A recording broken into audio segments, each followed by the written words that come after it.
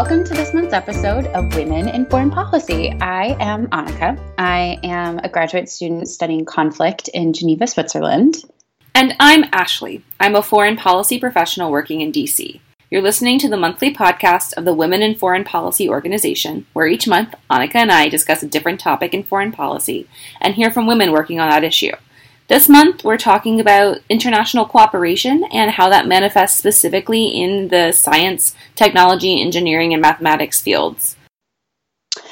I do not work in STEM, and I have to say I found the interviews for this month's episode so compelling and so fascinating, and so I'm really excited for many of you who maybe are not as familiar with this sector or this field to be exposed and to hear this conversation, particularly when it comes to the STEM field, which has a reputation for being a bit more sexist than other fields. So there's a lot of good conversations about gender. There are a lot of good conversations about how these women found the paths that they are on. So let's dive in.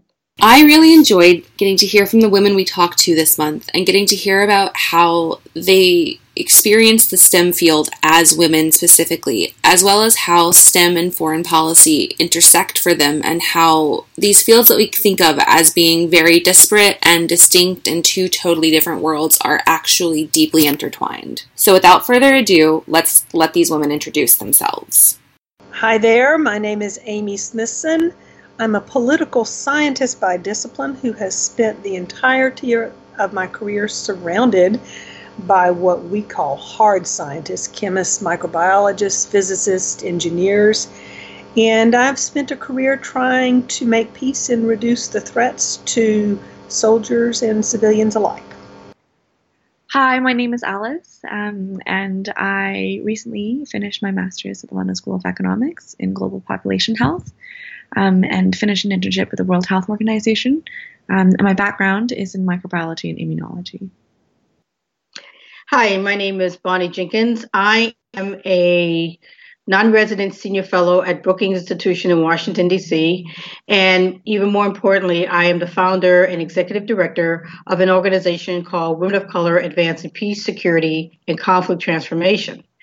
And my background, really, my area of expertise is in weapons of mass destruction, non-proliferation, and arms control. That is chemical, biological, nuclear, radiological issues, non-proliferation issues. And I also have a background on threat reduction, which is ensuring that bad actors do not get access to biopathogens or chemical precursors or nuclear material or radiological material that can be used to make a weapon. Hi, I'm Claire. I am an experimental particle physicist. I am working at a German laboratory called DESI. That means Deutsches Synchrotron. And it's a particle physics lab. And within this lab, I am part of the ATLAS collaboration. This is a detector named ATLAS, which is not in Germany, it's in Geneva. It's actually at the Large Hadron Collider, which is a big experiment near Geneva underground, where particles are accelerated and they collide at the center of this detector ATLAS. And what I'm involved in is data analysis. So the data collected by this detector, I am analyzing them along with many others of a team. To kick things off, we wanted to know a pretty simple thing from these women. What exactly do you do? And how does STEM and foreign policy intersect in your field? Amy starts us off. What I do is try to bridge the gap often between the worlds of policy and science. And I do that in a subject field that is weapons of mass destruction. Initially, I worked with nuclear non-proliferation and threat reduction on the intermediate range nuclear forces treaties, nuclear test treaties, strategic arms reduction treaties. I did that in a classified environment as a defense contractor. Alice also had thoughts on this question. I think foreign policy can really aid women working in STEM in facilitating, access to education in STEM, and then also access to opportunities within STEM. And I see that as a role of policy particularly, is to kind of shape the norms and the standards so that women can be on equal footing in a traditionally very male-dominated industry like STEM. Bonnie shared her background with us. The area that I work on is very much populated by science. I'm talking about, there's a lot of nuclear physicists and biologists and chemical engineers and, other people with those kind of specialties who get into the field of nonproliferation because they want to do something related to public policy. So you have a lot of, for example, biologists who could have done something that's related just to biology, pure science, in the rest of their lives, but they decide that they want to do something related to public issues. They want to work for the government. And so that's good for people like me who don't have that kind of a background, but whose work is obviously in the areas of science. So when you're talking about nuclear weapons, it's good to understand how nuclear weapons are made. It's good to understand some basic things about nuclear technology, which I can kind of get after all these years. And I surround myself with people who have a science background because I need that, because they're the experts. So I've been around people with those kind of backgrounds, and we always need the scientists in the field that I work in because they are the experts. But I'm also able to do my job, which has been diplomacy, which has been, treaty negotiations, based on what I can do, but having the science around me who can inform me on things like that. Finally, we heard from Claire about how STEM and foreign policy intersect in her experience. Particle physics, in a sense, has absolutely nothing to do, in the sense that's just how particles interact, how matter is done, and it's completely unrelated to human beings. This is fundamental research. Nature doesn't depend on us, on our mood, and the laws of physics are the laws of physics. But then there is the field in itself with human beings gathering to do science. And this is perhaps where foreign policy is present here. I am on my first postdoc, so I basically started in the collaboration in 2010, so it's been 8 years, most of them spent as a student during my PhD. I prefer setting up this context in the sense that I am not having decades in the field to judge, right? But I would say that the physics that we do is not biased by whoever we are. When we talk in the room about how we calibrate the energy of the electrons, they can be a Pakistani and an Indian in the room, they can be an Israeli and a Palestinian, they can be a US guy and a German guy. It could be some people coming from the upper class of their country, there can be some people coming from the lower bottom of their country, and this is not playing a role. They will just talk about how we calibrate the energy of an electron. This is beautiful. But it's not. I will not say that this is completely ideal. Or so some things to be improved, etc. Definitely, it's pretty nice to realize how unifying physics is and how diverse we are. And I meet almost every month new people in my field, because as I mentioned, is a very big one.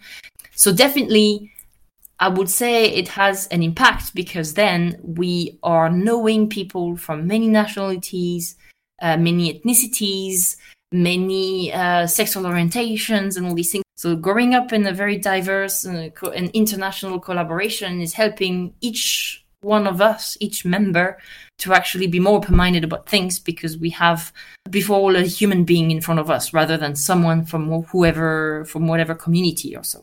So we are an international collaboration because there are many institutions teaming up, because the scope of the experiment is so large that we need to gather all and be numerous and united.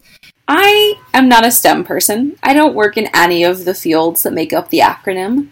And I was really interested to hear from these incredible women how they got from high school or college, or some of them a military career, into the particular fields that they are in today. First off, we're going to hear from Alice, who describes the path she took to get here. So I started my bachelor's in microbiology immunology because I've been quite interested in public health. And for me, it was a really interesting degree where I could combine kind of the more hard sciences with kind of a broader understanding of public health. And from there, I did quite a lot of clinical research in pediatric rheumatology, so at a children's hospital, as well as the Center for Disease Control. So within that, like within health sciences as well as the hospital sector, it is much more female dominated, I would say, in STEM. But I think when it comes to the microbiology labs, it's a bit more male dominated. And from there, I really wanted to kind of go more into public health coming out of my bachelor's. And so that was where I found myself taking up the opportunity to do a master's in global population health in the London School of Economics. So that was a very interesting combination of kind of more traditionally, I guess, hard sciences coming from my background into more social sciences in my master's, looking at global population health with a health policy focus and focus on health financing as well. Which led me into the internship at the WHO, where I worked with the assistive technology team. I think currently where I'm hoping on going with my career is working kind of in the intersection of health policy, public health, and clinical care, while I think trying to understand the value of inclusive technology in improving overall health outcomes. And then Bonnie shared her background with us. Really, the path is one that was not really planned. I had received my master's in law degree upstate in Albany. I always knew I wanted to work for the government, so I worked at state government and then came down to Washington, D.C., and I had a presidential management fellowship, and I worked at the Department of Defense. And while I was there, I was working in the International and Comparative Law Office, and I went with one of my mentors to a meeting which was talking about strategic arm reduction issues. And it was the first time that I ever had any exposure really to weapons of mass destruction issues. So once I went to that meeting, I fell in love with that issue. I said, this is great. I want to work on these type of discussions. But to really work on those issues full time, you had to go to a place called the Arms Control Disarmament Agency, or ACDA, ACDA, which does not exist anymore. It folded into State Department in about 1999 timeframe. But that's where I went because I wanted to really focus on that and to be the lawyer of a delegation that's negotiating a treaty on arms control and nonproliferation, or even some areas of conventional weapons. You had to be at that agency. So that's where I went. As soon as I fell in love with the issue, I went there. And that's what I've been doing the rest of my life.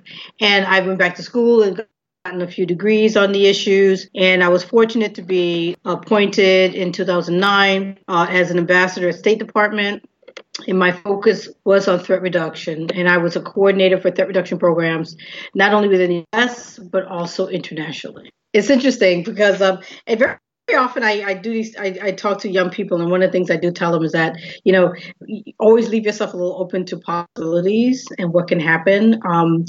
For example, I always knew I wanted to work in Washington, D.C., and I've always wanted that. My thing was work in Washington, live in Virginia. That's what I always wanted to do. And beyond that, I wasn't quite sure. That's what I wanted to do. So I was always kind of open to what exactly I would do when I got to Washington, even though, I had my law degree and I had my master's in public administration. So I knew I had some kind of parameters. But beyond that, I didn't have any. And so I was ripe to fall in love with something exciting. And that happened to be, I was thinking about it. I couldn't really think about what I wanted. And it was almost like that was ordained for me to fall right into this area of works. Claire also had a really interesting path to get to the position she now has. I decided to work in this field, and I did not decide to work in this field at the same time. So the way it started was enhanced curiosity without actually knowing it was enhanced curiosity. So I was at school, I was in high school, I was 15, I didn't know what I wanted to do later on. I was working hard to have good marks and yet having intrinsic questions.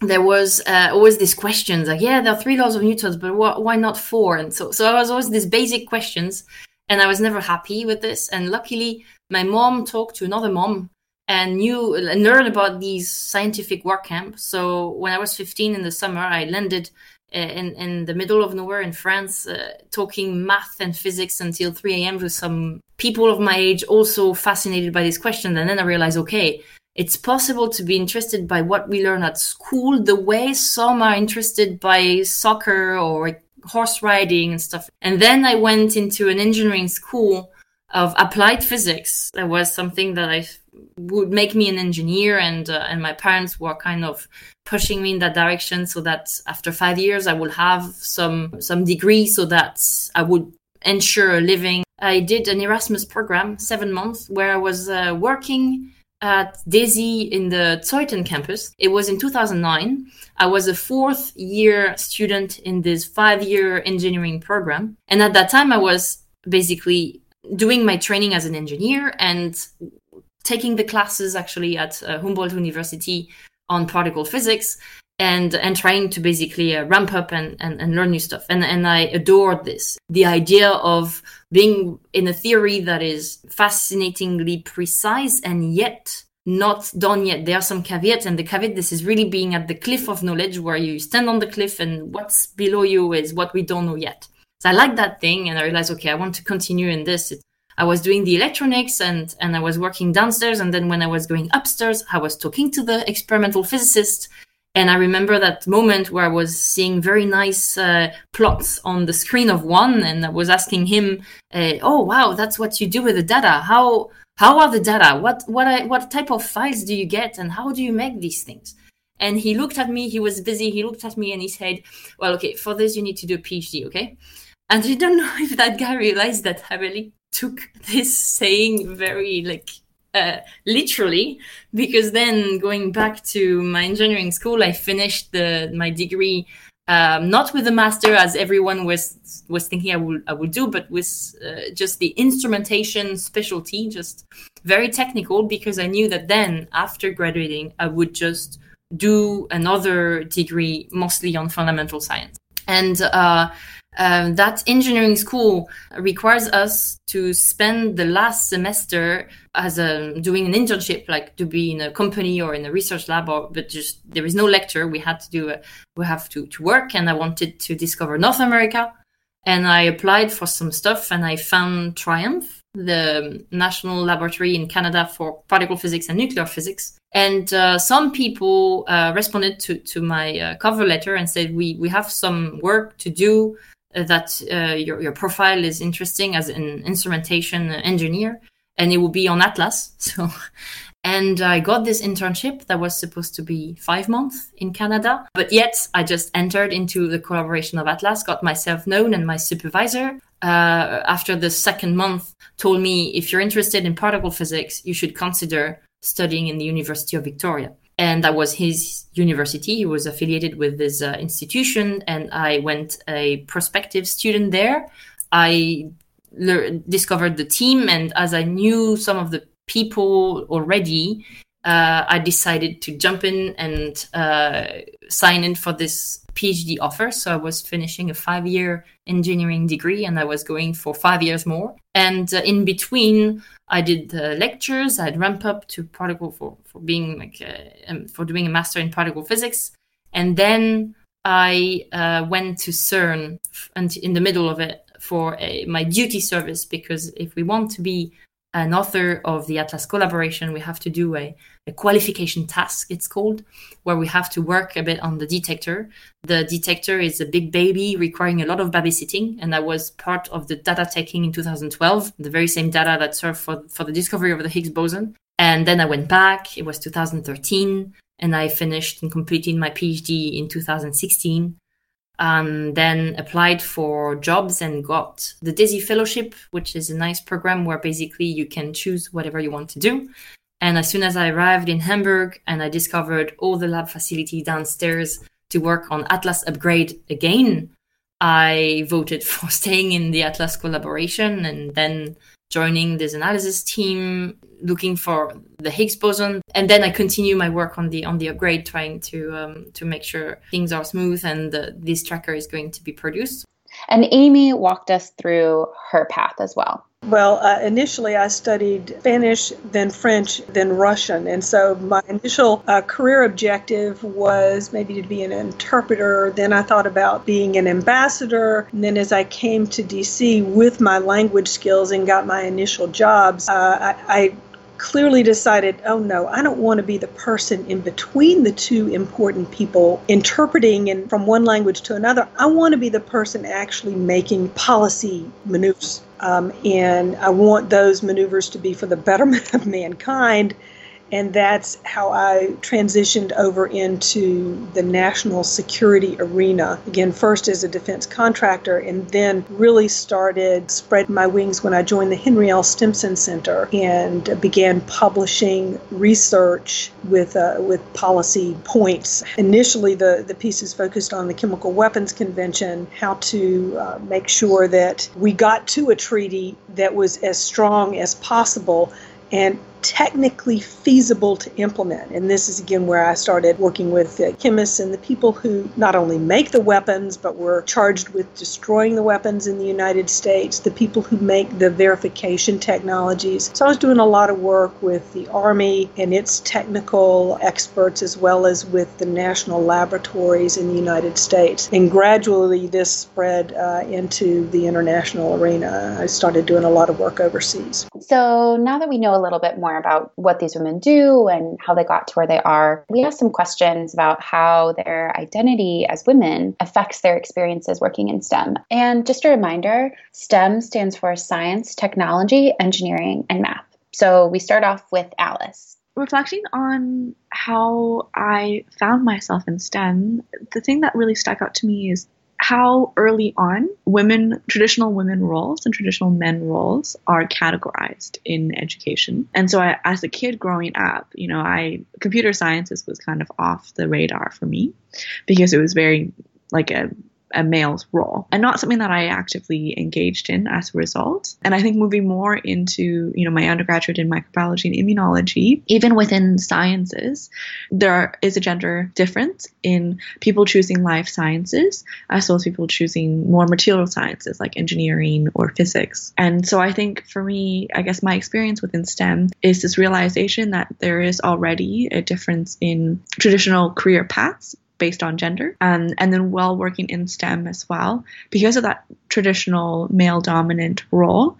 I found it challenging often to find key or a lot of female mentors. There are some really, really great female mentors out there, and I think that the environment is changing, but I think generally there is still a lack of mentorship as a result of the traditional gender roles that are within STEM.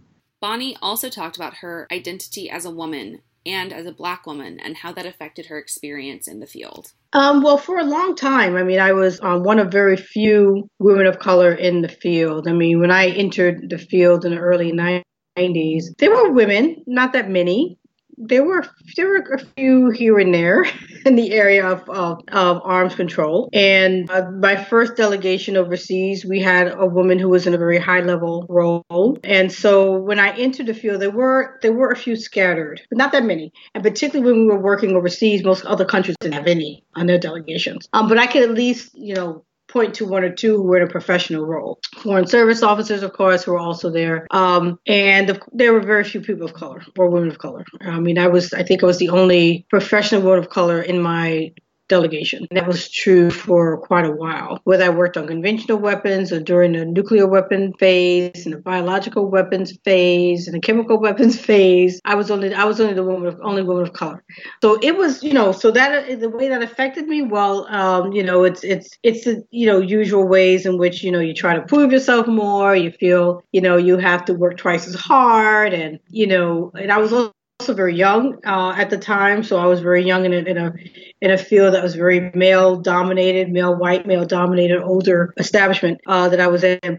But I was also the lawyer for the delegation, so I also had a pretty prominent position at that time. And this is to several delegations. So I guess, I think what it did was it made me obviously work harder because I felt like I had to prove myself more, and also recognize that since I was a lawyer, I was going to be called on to do things on a regular basis, and I was representing the ambassador and the delegation in many different aspects. So that put me in the front, and that made me say, well, as much as I may want to sit here and be nervous and feel like I'm the other, I don't have time for that because I got to get the job done. And they're going to rely on me as the lawyer to be able to answer questions. So it was good in the sense that it forced me to not sit back and be nervous. It forced me to not be able to spend time second guessing myself, because I really didn't have time for that. I had to go and do a job. So it was actually a good way of dealing with which probably would be a normally difficult situation. Amy had a lot of really interesting stories to share about her identity as a woman and the way that impacts her work. And we really struggled to cut down the number of stories that she had. Here, we're going to have a couple throughout the episode. And so here's one to start us off. Well, I'm delighted that you're asking that, because although I may seem like not the right person to be in this discussion, at the time at which I entered the field, I can tell you that at the Defense Contractor's Office where I worked, there were roughly 150 professionals, and I was one of 2 professional women. 3. One who was the chief editor for the publications that we wrote. And as I transitioned into the nonprofit world, I remember the first time that I went to a big meeting. It was at Lawrence Livermore National Laboratory. I looked around. There were 250 people there approximately, and there were 3 women. So I came of age, so to speak, as a working professional, being vastly outnumbered gender-wise. And I very clearly remember the first time it dawned on me that it wasn't necessarily going to be an easy ride. When I was at the defense contractor, I can recall, first of all, I got a contract in the door that allowed my boss, who was a retired 2-star general, to hire a retiring colonel. In those staff meetings, I can remember always coming in prepared, because I was aware that I needed to work my hardest and do my best. That's just the way I am. And as the general would ask for suggestions about how we should do something, I would plop an idea out on the table, and routinely, the first couple of times, the guys around me would shoot it down. And I'm like going, what? And then it dawned on me toward the end of the meeting, one of the guys would put my idea back out on the table, except for it would be phrased differently. And I would just sit there flabbergasted. After 1 or 2 times around this mulberry bush where my idea wasn't recognized and supported as it was when it was suggested by a man, I decided I was going to call it what it was. And the next time that happened in a staff meeting, I simply piped up and said, gee, that's a great idea, just as it was when I first stated it X minutes ago. I remember very clearly the first time I had heard of an organization called WISE, Women in International Security. And I turned up at a meeting, and all of a sudden, there I was in a room with other women in the field. We were so few in between in government offices, and there certainly weren't very many women in my particular company, but this organization was just getting started, and I just remember just feeling like a weight was lifted from my shoulders, and I could have conversations with these women unlike anything that I could certainly attempt with the men who were surrounding me. I mean, I was so conscious of wanting to be taken seriously for my brains and my capabilities that I essentially dressed like a nun with things covered to my knees, to my throat, to my wrists. I didn't wear anything that most women today would not even take a second thought to wear, because I didn't want to give a man any excuse not to consider me as anything other than a professional colleague. And yet still that nonsense happened as well. And I'm talking about physical, sexual harassment on the job. Finally, Claire had some comments she wanted to share about how her identity as a woman affected or didn't affect her experience as a STEM practitioner. The fact that there aren't many women in STEM is not really where the problem lies. The problem lies when if women are prevented from doing what they want to do because of bad cultural templates or a bias right at childhood, for example. They could be in a room 25% women, and if the society was equal and if the women had equity, that would be just 25% women in a room. Where it's not okay is if It is where women are discouraged to do what they want to do just because they are women. And it also goes the other way. I will be as concerned if they are jobs that are meant for girls and men are discouraged to do them because they are men. I see it as very symmetric. When it comes to STEM, yes, women are less numerous, and then it's not a monolith. It's very, very depending on the field. And even within my collaboration, I mentioned before subgroup, they are subgroups where we have 40% women, and then other subgroups with another task, another type of scientific activity where there are much less women, up to like 4 or 5%. So it really, really varies between the groups. And I would say that even if we are less numerous, I've never really felt myself diminished or degraded. I felt actually an enormous support from all my colleagues, males and females, because people in high energy physics, most of the people, and I'm talking about, experimental high energy physics, which is where I am, I felt myself welcome and supported by open-minded people and people understanding that we are all equals. So another thing that we talked about when we were talking about this episode and conceiving of kind of what it was going to look like, what we wanted to talk about, what we wanted to cover, was the idea that STEM fields can be rather notorious for more blatant sexism than other fields. And as professional women, we know that sexism permeates every field and every profession. But I think STEM has, rightly or wrongly, a reputation for being worse and more blatant and more obvious and upfront and just kind of terrible. So we asked the women we spoke to if there were strategies they used to establish themselves in this field, in a new office or on a new team. We asked how they deal with the particular kinds of discrimination that someone working in STEM might face. And we asked them to offer some tactics for someone less senior to address discrimination or sexism they might encounter. To start off, we're going to hear from Bonnie about the tactics she used when she was establishing herself in this field. I think one of the best things to do is one is to recognize the situation that one is in and to realize that this is a situation where, let's say, women are not as prominent or women are not as pushed forward, or the stigmas out there, and just recognize what it is and from the very beginning. And then, at that point, for me, it's just doing what I have to do, or just recognizing that it is a situation where you may have to do twice as much to be recognized. But also, meeting things head on. And when, and I know it's probably more difficult for young women in the field because you don't yet have the confidence. But, when you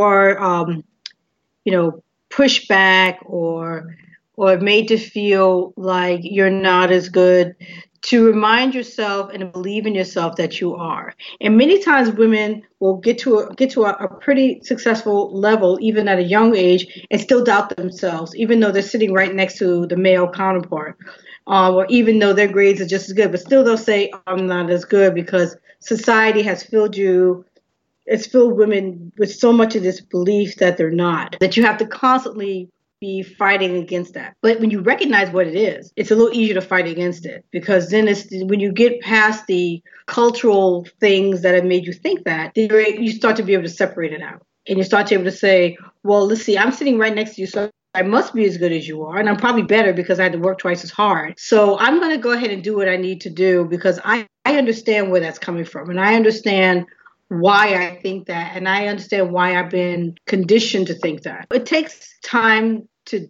do that, and so I recognize that as a young person, it's a little harder, but the longer you do that, the easier it gets, because you start to realize that you're not the one that has the problem, that it's the other person, and it's the society that's made you think a certain way. And so when you recognize that, you're a little more able, I think, to tackle problems. You get away from the way your mind's been colonized to think a certain way.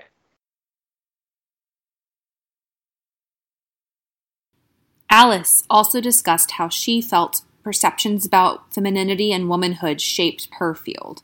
I think as a female, there are general expectations of what a feminine role is. One being that she doesn't speak out very often or isn't confrontational. She isn't quote unquote aggressive or angry or necessarily assertive.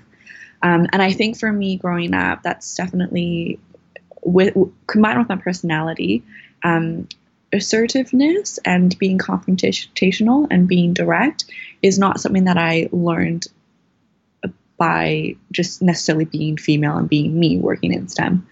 And so I think that's something that I've really had to learn in academics, but also in the workplace, is to be okay with being assertive, being okay with being confrontational, and being okay with speaking out when it's needed, even though I can tell that when I do speak out sometimes, the look that's given to me is very unexpected because they don't expect that coming from a female, and particularly a petite Asian female as well.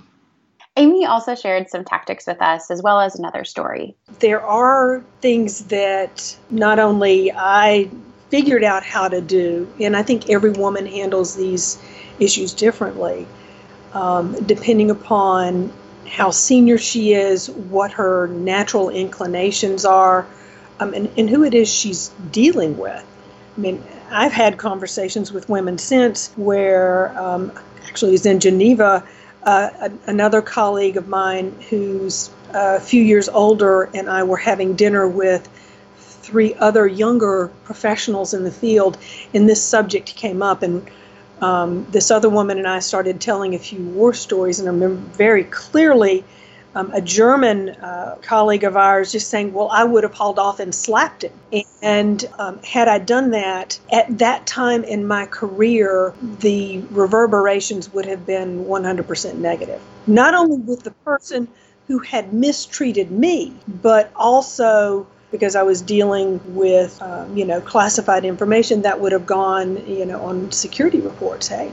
And if you're the younger woman surrounded by older, more experienced men, just how will this be evaluated? So all that had to calculate into how I handle myself on the job in the early years.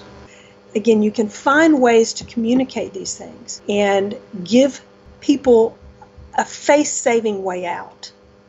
But it takes a lot of composure and restraint. And anybody who needs a model for that can look to Anita Hill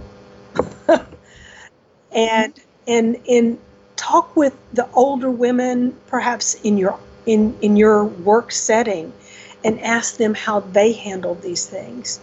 To have somebody to talk to on the job, I think, is really important. And now, in most situations, human resources departments are supposed to handle these things. But at the time when I was a young woman working, those options weren't necessarily available to me. The HR department for the company I was working for was in California. I think that it's really important that we talk about the variety of ways women have to deal with sexism they encounter, and the fact that there is no right way to react to a sexist incident or to continued sexual harassment or even just a general atmosphere that tells you as a woman are worth less than your male colleagues. I think in a lot of conversations about this issue, people will get very sort of self-righteous and say, there's only one good way to handle it, or there's only one acceptable way to handle it, or it has to be handled in such and such a way, or you're letting every other woman who's ever experienced this down. And it's really important to me that we are gentle both with ourselves and with other people, and we realize that there is no one other than the person operating in that situation who can tell you what the best option is and what the sum total of constraints they're experiencing is. And so even when we're thinking about situations where we don't particularly love our reaction and maybe we feel like we let down, like feminism, or we've really hurt like the cause of like professional women in male-dominated fields, it's so important to me that we realize that what we feel capable of in terms of a reaction, whatever makes us feel safest, whatever keeps us in the best possible position, is the appropriate reaction, and there's just absolutely no way for anyone outside of that situation to know what we should have done or what we could have done. And I think that as someone outside the situation and as the person in the situation, in both instances, you need to have a lot of compassion.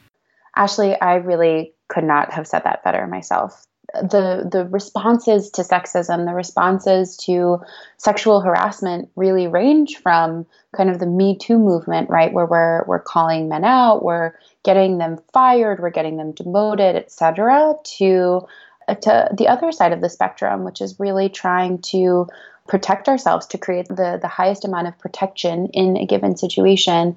And a lot of times that means not necessarily calling that person out publicly. And so I think it's your comment is so important, that we acknowledge that there really is a range of appropriate reactions and responses, and that they really depend on the woman herself. I have a very good friend who likes to remind me, no girl on girl violence. And that means that we don't get to judge the actions of the women around us because we aren't in their shoes. Moving on, given the complexities of being a woman in this field, we wanted to know what advice these women had. How can we best navigate the STEM field? How best can we navigate foreign policy? So Alice started us off. I think one of my biggest advice would be empower each other. Stay optimistic. And also, I'd like to think that things are slowly changing. It may not necessarily be as rapid as I'd like to see it, but I think that things are slowly changing in the right direction. And so for anyone who's interested in STEM and are female, stay persistent, stay motivated, stay optimistic, and empower each other.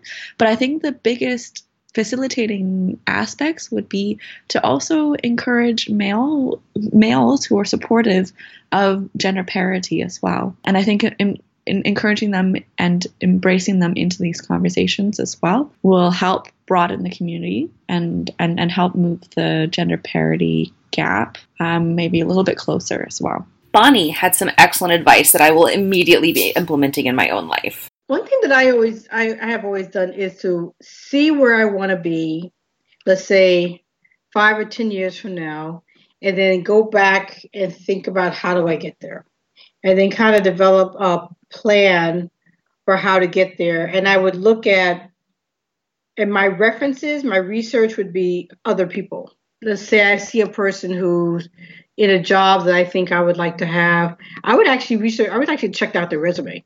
And I would look at what did they do to get there? What education did they have? What kind of jobs did they have? For more than one person. And so since it's a longer term goal, it gave me time to put things where they would need to be for me to get there. And Claire shared some advice with us as well. I will tell them to follow their interests. I will tell them that if they start to feel a bit uncomfortable by the idea of not knowing, this is a good start. So that they will just look up and search and feed themselves. It's a sort of food. It's a sort of a psychological food of gathering knowledge and being thirsty for knowing more. So following the interest is perhaps what they should do, and not worry too much about the things that are there on the outskirt of their interest. If I had known all the difficulty it is to become a physicist when I first got interested into physics, perhaps I would not even have started. It's just because I had some interest and I said, for the moment I will do this, okay? And not because I was seeing things short term, but I was just not giving too much computation of the career patterns, and so just staying at the interest level. I want to know that. So here with this contract, I would be able to know that. So this is why I would say not to worry too much about how competitive a field is, and so just focus on what brings fun and what is nice to just investigate on. Amy also had some great advice for taking care of yourself when you're facing a sexist work environment. In all candor, I ran a lot. My outlet was exercise. I did a lot of running. I ran a marathon at about that period of time when I was working at the defense contractor and going to school at night. That's how I let it out, because the meetings of WISE where I could talk with women were far and few in between, and because I was fairly isolated as one of, just a handful of women. As I started rising through the ranks, when I became a senior associate at the Stimson Center, I had projects where I would hire research assistants. Now, I hired according to capabilities, always have, always will. But with the young women that were beginning to come into the field, that started to somewhat change the dynamics. And I always made sure that I spoke with them about these issues to say, listen, if somebody's ever given you the heebie-jeebies, come talk to me about it. So this is a foreign policy podcast, right? And maybe the past few questions you've been thinking, where'd the foreign policy go? One of the issues we really wanted to talk to these women about was how their jobs require international cooperation, or for some of them, facilitate cross-cultural communication and cooperation. A lot of these women have really interesting positions that sit at the intersection of these two fairly disparate ideas. And Bonnie had a really great description of how her job is the absolute epitome of the nexus between these two things. My whole career has been about that. It has been about working with different cultures and work with different perspectives. In fact, a lot of what I do, and even my job at State Department was called Coordinator for Threat Reduction Programs. So, I've always been kind of a coordinator, a collaborator. I did that when I was at the Ford Foundation for U.S. Foreign and Security Policy. And so I did a lot of integrating different perspectives on foreign policy. I actually enjoy doing that. I enjoy finding areas of commonality among different perspectives and finding ways in which different sectors can work together. And the key is normally is finding something that everybody cares about or something that everybody wants to prevent. And Claire also shared a little bit about her experience in the very, very international CERN. CERN stands for Centre Européen de Recherche Nucléaire, so European Center for Nuclear Research. It's a name that has stayed, but it's now, I would say, a world-leading lab, or the place of particle physics on Earth, among others in the world. But this is really a huge hub for doing particle physics and also nuclear physics.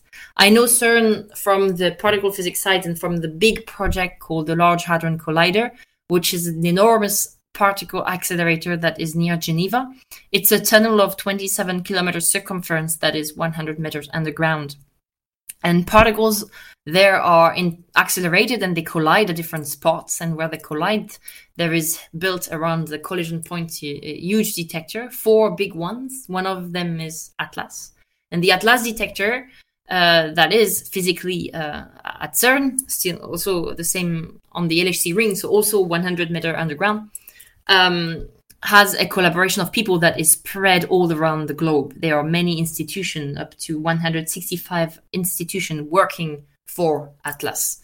And in total, it gathers a collaboration of 5,000 people that are dedicated for make sure that this detector works, takes data, makes nice physics analysis and nice publications, and also work for the future ATLAS that is going to take collisions in 2026, for example, or the collisions are going to be enhanced. We were really curious, talking to these women, what challenges they thought were unique to the STEM field. And so we asked them, is there something that you think might be misunderstood about your work or the field that you work in? Alice gave us a great answer. So I have a life sciences background in microbiology and immunology, and life sciences within STEM is traditionally more female-dominated or female-oriented than other areas of STEM, like engineering and maths and maybe more material sciences as well. I would say a current misconception or challenge within life sciences as well is that because it is perceived to be more gender equal and female dominated, that the challenges of women working in STEM no longer exist. And I would like to say that it does still. It's maybe less pervasive than what you would see in engineering and in technology. But I would say in general, within policy, within STEM, irrespective of whether or not that particular area in policy or that particular area in STEM is more female dominated, the challenges still exist, and it can often be overlooked as a result of that perception of it being more gender equal. And finally, as usual, we were really curious about what gives these women hope in the field. What do they look forward to coming in the future? Alice started us off. I think what gives me hope and excitement in this field is seeing really kick-ass women working in STEM and working in leadership roles. It gives me a lot of inspiration and it gives me a lot of hope as well. And I think realizing just how supportive that community is also very encouraging. So reaching out to, women that work in STEM and being able to connect so personally on challenges that women face often in STEM is in a way a little bit disheartening because there are these challenges, but in a way very nourishing as well, because you have a very strong supportive network as well. We also asked the women we spoke to what their favorite thing was about their work, what gets them out of bed in the morning, and a corollary to that, what's their least favorite thing about their work, or what keeps them in bed those extra 5 minutes and makes them hit snooze the second time around. Bonnie had a really fun set of answers to this question. What gets me out of bed is a new day and a new opportunity to look at whatever I was dealing with the day before with a new perspective. I tend to wake up thinking, I'm a morning person, first of all. So I always get up in a positive, open, ready to go way. As long as I get a cup of coffee, I'm fine. At some point, I have to get a cup of coffee. But I kind of wake up all bright-eyed and bushy-tailed. So I always wake up thinking I can have a new perspective. Or, I automatically think, when I wake up, I automatically have a different way of thinking about something. So I like new ways of looking at challenges. So that kind of what gets me going. And so it's not so much the topic as much as a perspective, an outlook about the challenges. What keeps me in bed is the things that I know are going to be more difficult to find a solution to. So instead of jumping up and being, okay, I'm ready to go, I may lay there a little longer and say, wow, that's a difficult one to deal with. I don't know how I'm going to deal with this issue. I'm not going to deal with that issue. So, so a lot of things are difficult to answer, but as long as you can figure out what the strategy could be to get to the answer. And if I don't have a strategy, then that'll keep me in bed frustrated because I don't have a strategy and I can't figure one out. I think that this episode was really important for us because we often focus on careers that are explicitly and obviously about foreign policy. And siloing ourselves as a podcast, ourselves as an organization off like that is really problematic. But I also think that it doesn't fully encapsulate the range of things that are foreign policy jobs ultimately, regardless of whether, you will find them on a foreign policy job site. I think it's really important to realize that good foreign policy making relies on the expertise of a lot of people who aren't necessarily foreign policy practitioners in the strictest sense. Because it's utterly ridiculous if you phrase it at its most sort of basic. It's utterly ridiculous to say, oh, we're going to make nuclear foreign policy without any nuclear scientists or nuclear weapons experts. No one would do that because everyone acknowledges that expertise is important. And I know that the idea of expertise being important has come under fire a little bit recently from various corners, and that's an issue. But I think there's just no real substantial argument against the importance of people who know what they're talking about. And so I think this episode is really important to highlight that there are people who know what they're talking about in two directions, if you will. There are people who have quite a lot of scientific expertise and also people who want to be involved in foreign policy making. So you don't have to restrict yourself to just one or the other if these are things that you're interested in jointly. And I think it's important to introduce the idea to people who maybe have never even considered combining their interests in this way. If you're listening to this and you're thinking, wow, how cool, I never thought I could do that. Here are 4 women who have these great careers that combine their scientific knowledge and their foreign policy expertise, and you can do that too. That is a pathway that is open to you.